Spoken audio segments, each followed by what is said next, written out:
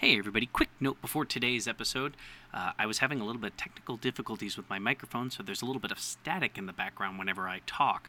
But hopefully you can get past that and gain some knowledge as you listen to the smooth, sultry bass of my voice. Anyway, enjoy the episode.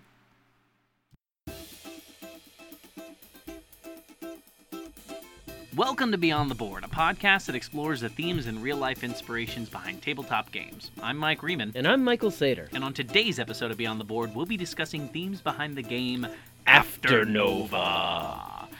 Afternova's fun. It is. It's a lot of fun. We got to play test it. It's very different now, but it's on. It might actually be done with Kickstarter by the time we release this. Sure. But it's a negotiating game where you're going into after a supernova and you're flying around. You're scavenging all these planets that have really precious resources. That's true. The resources are these little colored gems, and you can see on each planet card that it has this amount of resources, and you will need these amount of abilities to get them. Yeah, and you use these by hiring what they call paws, or these space animals. They're very adorable. But very tough. But very tough, super tough, adorable space animals. To complete these blueprints and to harvest these materials. It's a fun game. It's negotiating. It's a resource card game. It's pretty cheap and affordable if you get a chance. And R2I Games, they're here in Chicago. Shout out to them. A lot of fun with this game. Backed it for sure. But if this comes out after, sorry, but you can still get it. But eventually. Yeah, you should go get the game. Yeah. Yeah, absolutely. So, in honor of that, we'll be discussing some stuff about space. That's true.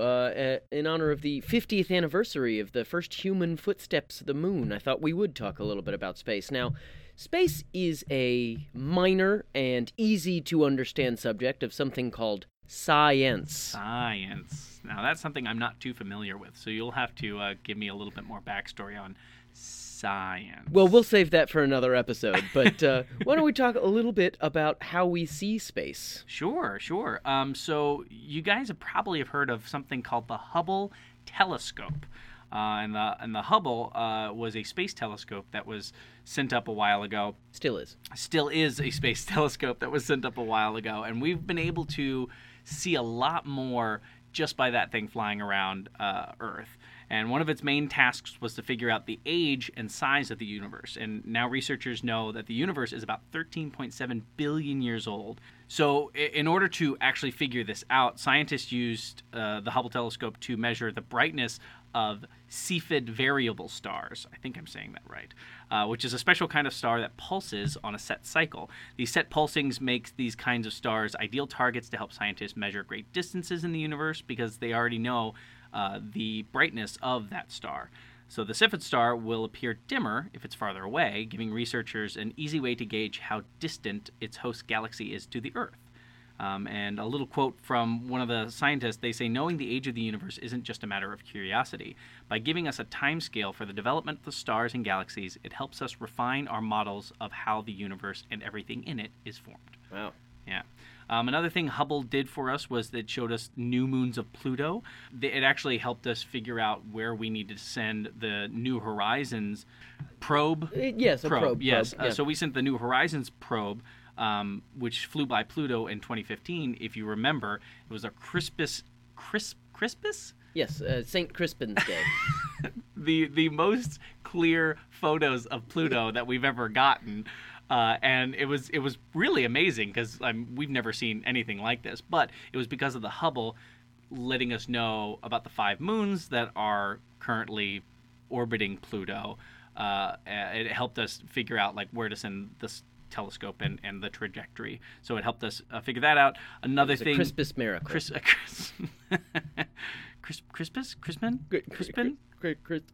The cider? Yes. Another thing Hubble did for us, they let us understand seasons on other planets, which is something, it's a fascinating thing to think about because you really only think about our 4 seasons. But scientists using the Hubble telescope, they've been able to track seasonal changes on planets like Jupiter's weather, for example, allowing researchers to see color changes in the bands of clouds in the big gas giant's atmosphere. It also gave people on the ground an amazing view of a comet impacting another planetary body when comet Shoemaker-Levy 9 crashed into Jupiter in 1994. Now, the James Webb Space Telescope is the planned successor to the Hubble Space Telescope. The Hubble will still be active, they think, until around 2025. But will it just run out of gas? Well, it's not really how space. I'll explain that later. Now, the James Webb Space Telescope will be launched in July of 2021. And it is a little different than the Hubble in a few ways. The first and the most primary way is that it is a telescope that sees in red and infrared light instead of the Hubble seeing in ultraviolet and visible light. Like a bee. Yes, quite like a bee. That's why they call it the James Webb Bee Space Telescope. That's not what they call it. Yeah, edit that out. So the James Webb Space Telescope will be able to observe some of the most distant events and the objects in the universe, like the formation of the first galaxies. Now, we can do this because the farther we look into space, the further back in time we are seeing because of how long it takes light to get to us. So, we can see things like the formation of stars and planets that have existed for a very long time now. Now, we have to do this in infrared for a couple of reasons. Light gets redshifted as it travels through space and to Earth. What does that mean? Redshifting is the lengthening of the wavelength that light travels in. It can happen for a couple of reasons. One, it can get kind of caught up in gas and dust as it travels through space to us, and that can lengthen its wavelength. Or because the universe is expanding. The farther back we look, the faster things are moving away from us. So, as they move away, the wavelength of light lengthens as it travels to us. So we see an infrared, which is one of the longest wavelengths of the light spectrum. When we look in infrared, we can see these things as clearly as if we were looking at them in visible light by passing them through computer programs that help translate that image for our eyes. Interesting. It's very cool. Yeah. This way we can see back further than we've ever seen before, and ideally, hopefully, we can see how major universal bodies were formed and created. This includes how we can look at how galaxies form. We are kind of familiar with this spiral galaxy and some of the elliptical galaxies, but these are much newer creations. Many of the very old galaxies that we can observe are kind of just big clumps, and we want to know how these things are formed, whether it is them bumping into each other and shaping, or whether the longer a galaxy exists, the less organization it has, which is very cool. Another couple of differences with the James Webb Telescope from the Hubble is that the Hubble orbited Earth at about half the distance to the Moon. The James Webb Telescope will actually be about 1.5 million kilometers away from Earth in what's called the Lagrange point, and this is about 4 times the space from the Earth to the Moon. That's a fun Lagrange joke. Now, there are 4 Lagrange points. This is from a mathematician named Lagrange who wondered if there was a point in space in which the gravity from 2 different bodies would keep an object stable at this point.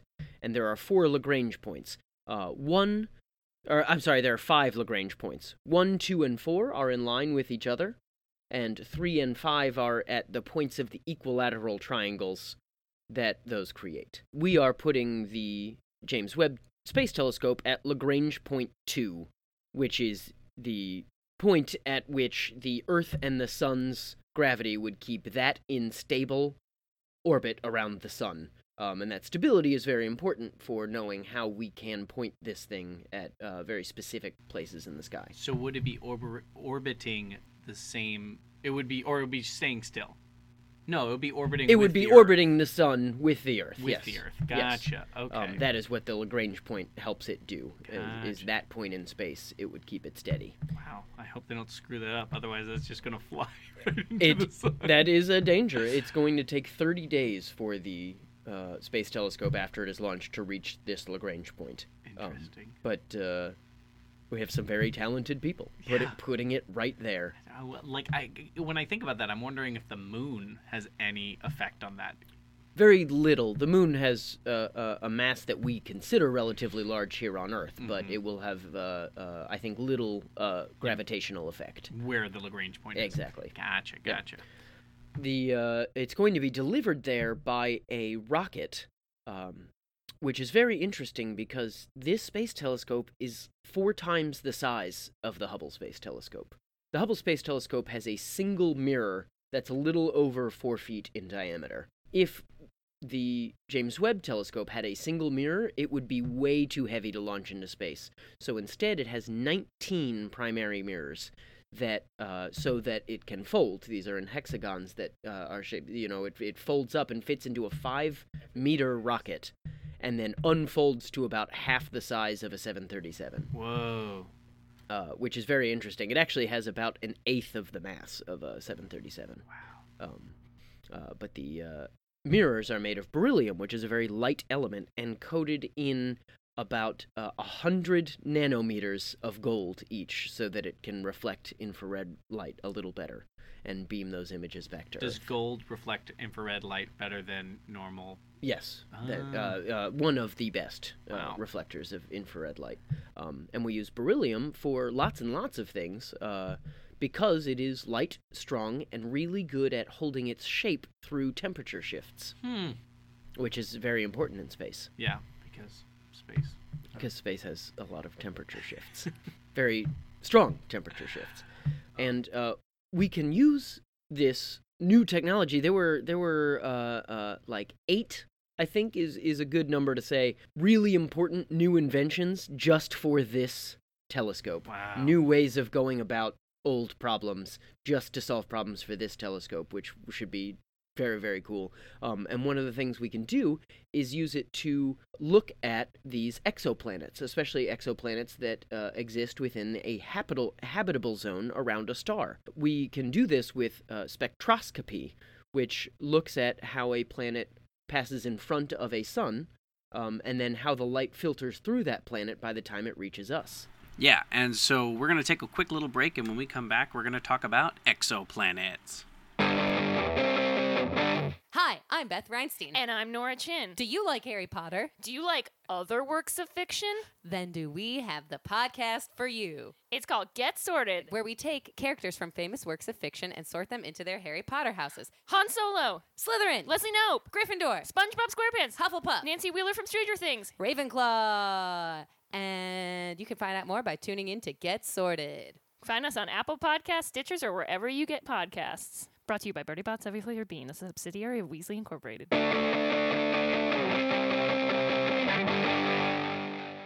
So the Hubble telescope was actually the first telescope to take an image of a planet in visible light. It was actually a large planet called Fomalhaut b, and it's about 3 times the size of Jupiter. And Mike already mentioned a bunch of stuff about the James Webb and how that's actually going to advance seeing these exoplanets. But I want to talk a little bit about some of the exoplanets we've already discovered, because this stuff is fascinating to me. In playing a lot of role-playing games and getting really into the theme of a game, it's really fun to think about these other worlds like actually existing in our universe and not in a fantasy world. So only about 40 light years away, which is a stone's throw on the scale of our galaxy. So a couple of these planets, these exoplanets, were discovered by the Kepler Space Telescope as well. This was sent out between 2009 and 2018, and it actually ran out of fuel. That's why I asked before. Sure, yes. But this one actually ran out of gas, so it was stopped taking pictures and discovering new exoplanets. But it did find a couple of them. Kepler 186f was the first rocky planet to be found within this habitable zone. So one of these planets is Kepler 16b. It's like a real-life Tatooine, to where the planet actually has 2 stars in its orbit. One is a very large star and one is a smaller, dimmer star, but it's known as a circumbinary planet. Did I say that right, Mike? You sure did. Thank you. Another planet that Kepler found was Kepler 22b, and this one's really fascinating because it's possible that this entire planet is just made of water. It's a water world Kevin Costner planet, which is very exciting to think, like, life started in water, so what kind of creatures and what kind of like civilizations could be on this, we have no idea. Now, is that where they filmed Waterworld? That is where they filmed Waterworld, Kepler 22b. It was a big budget, big flop at the box office, but it was a very true to movie in that. Sure. Dry Lands of Myth. Another exoplanet that they found is 55 Cancri? Yeah, that sure. sounds about right. It's a toasty world that rushes around a star every 18 hours. It orbits so closely, about 25 times closer than Mercury to our own sun, that it's tidally locked with one of its faces constantly looking at the sun, that forever blisters on the surface. So if there is water, it's in a supercritical form that is both liquid and gas at the same time, and it's thought to have an entire blanket of steam surrounding the planet, Cool, which is steam just atmosphere. really cool. Yeah. And probably the closest one that they just recently discovered, so 12 light years away, is the Teegarden star, which is the 24th closest star to our own sun. Just to give you an idea, a single light year is the distance light travels in 1 year if it goes straight, which is about 5.88 trillion miles. And so 12 light years would be about 70.5 trillion miles. So yeah, it's far, but in the grand scheme of things, it's not. And they found two planets orbiting this Teegarden star, and they called them Teegarden B and Teegarden C. Now, Teegarden B is the one that mostly resembles Earth. And according to this published paper, the planet has a highest Earth similarity index of any planet discovered. With one being a perfect Earth replica, the planet scored 0.94 on this scale that they've discovered. So that's very, very exciting. Do you think we are currently recording a podcast on Teegarden B? Do you think it's like Earth 2? Yeah, I think it's probably where they filmed that movie, Another Earth. Wait, is that what it was? Another Earth? Mhm. It's not Earth 2? Wasn't No. there Earth 2 too? That's possible. Hold on. Is Another Earth the one where the planet just pops up in the sky one day? Yes, And the one girl, she's trying to struggle Exactly, she whether wrote wants to the do it. essay to go and visit it. Yeah, that's Gotcha. called Another Earth. That's Another Earth. I think there was Earth 2 as well, but I don't remember. That clearly wasn't as Sure, important. Cruise Control, Earth 2, Cruise Control. Yeah, it's the one where Keanu Reeves is driving an Earth Right, and he can't go underneath 40 70.5 trillion miles an hour. Yeah, exactly. Yeah. And with Sandra Bullock. Yeah, well, of course. That's the one. Love the net. John Wick. All right, now that Mike's done dying, what else are we talking about? Well, I wanted to talk a little bit about the Pillars of Creation, just because they're one of my favorite things in the universe. What are the pillars of creation? The Pillars of Creation are three giant gas and dust pillars within a really large nebula of gas and dust called the Eagle Nebula. And it was observed that these three pillars kind of go against the magnetic fields of the nebula itself as if they have their own, which is very interesting. We first saw a photograph from the Hubble Space Telescope of these giant trunks of gas. If you haven't looked at this, Google it because it's beautiful. Please, yes, look up the Pillars of Creation. It looks like it's made CGI, but it's an actual image of something. Yes. They're probably about 7,000 light years from Earth. They are named the Pillars of Creation because this gas and dust are in the process of creating new stars. However, they are being eroded by the light from nearby stars that have recently formed. The most famous image, of course, is taken by the Hubble Space Telescope, but there are a few pictures also from the Spitzer Space Telescope that help us kind of form an idea of what they look like and what they do. They are named the Pillars of Creation. The name, the Pillars of Creation, is taken from this 1857 sermon by Charles Spurgeon. And I really love this line when he's talking about the birth of Christ. And he says, "And now wonder, ye angels, the infinite has become an infant. He upon whose shoulders the universe doth hang, hangs at his mother's breast, he who created all things and bears up the pillars of creation." That's awesome. It's very cool. It was recently theorized that because of some of these pictures from the Spitzer Space Telescope, that the pillars of creation may have actually been dissipated because of this appearance of a heated cloud that would be a cloud of dust that looked like a shockwave produced by a supernova. This would have happened around 6,000 years ago, and because they are 7,000 light years away, we would be able to see this destruction in about 1,000 years.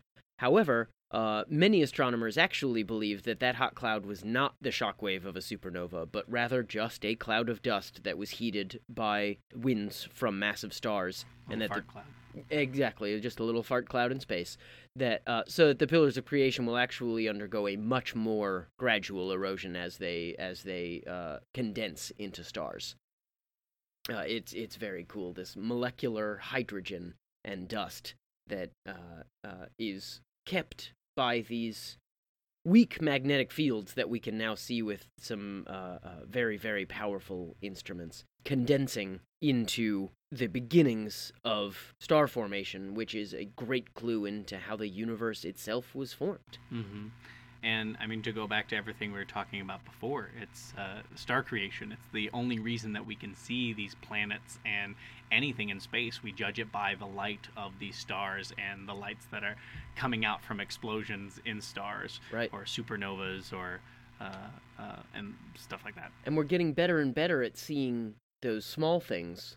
The reason we know about the pillars of creation is because they are about 5 light years long. The smallest one is about 5 light years long. The other two are slightly bigger.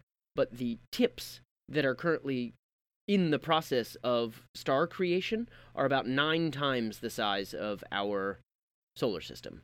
And so we can see these much bigger things a little easier, but we're getting better and better. The reason we're launching James Webb, the reason we have all of these spectroscopic instruments, is so that we can see very, very small things like our Earth. Very, very small Mm-hmm. in the scheme of the universe. That makes you feel so tiny, doesn't it? It really does. Well, that's a good amount of stuff. I mean, hopefully that gets you more into the game of Afternova, since that is what we themed our episode on. And if you want to check out Afternova, I think you can go to r2igames.com and check out that game. But if you don't have anything else, I don't. I have one thing, but I don't know how many I can say. We had a fan ask us if we can read all of Saturn's moons. I do have this to say.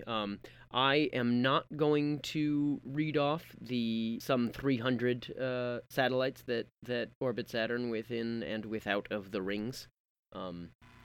Coward. Yes, yeah, well, but I'm just gonna run down a few things. Just one fact, because I find it so interesting. Titan is the largest moon of Saturn, and of all of the mass that orbits Saturn, Titan takes up 96% of it. That's including all the rings. The rings and the smaller planets, the smaller satellites that orbit Saturn, take up about 0.04% of the mass that orbits Saturn because Titan is so large. It's insane. And the rest is just our space junk. Yes, of course. So I'm just gonna do it like this. All right, and if you want to skip over this just to get to our end credits, skip 30 seconds. Go. Titan, Rhea, Iapetus, Dione, Tethys, Enceladus, Mimas, Phoebe, Hyperion, Janus, Epimetheus, Prometheus, Pandora, Cyanarch, Hellene, Albiorix, Telesto, Pollux, Atlas, Calypso, Pan, Emir, Kivia, Catarvos, Igerak, Ereiapus, 10 seconds. Skathi, Hirukan, Tarkek, Mindalfari, Narvi, Suttongur, Thremir, Bestla, Kari, S2007S2, Bebion, Skoll. You're over 30 seconds. Oh, damn. All right, that's the most you can do in 30 seconds. That's okay. All right, well, thanks for listening to Beyond the Board. If you liked what we did today, shoot us an email at beyondtheboardpodcast@gmail.com. Tell us what you think. If you really liked us, though, hit that subscribe button on your iTunes or your Google Podcast app, and why don't you leave us a review? Leave us a little review. Yeah, tell us. It helps us more than anything if you actually put some words down. It gets us in their algorithm so more people can find us. If you want to find us on Instagram, you can find us at GoingBTB. We have some fun little images that we post up there. Sometimes it's fun facts. Sometimes it's a cool little preview of what we're about to do the next week. And if you want to follow me, Mike Riemann, on Instagram or on Twitter, find me at 2pancakes, on Twitter at the2pancakes. And you can find me on Instagram at PsychMater. Yeah, and thanks to the Nerdologues for hosting us on their podcast network. As always. And from Beyond the Board, we're Mike. And out here, no one can hear you scream.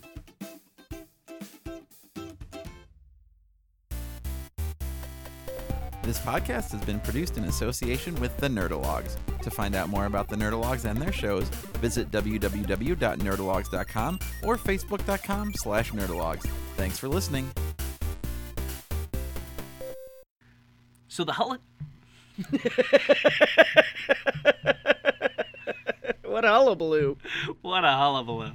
So the Hubble telescope was actually the first telescope to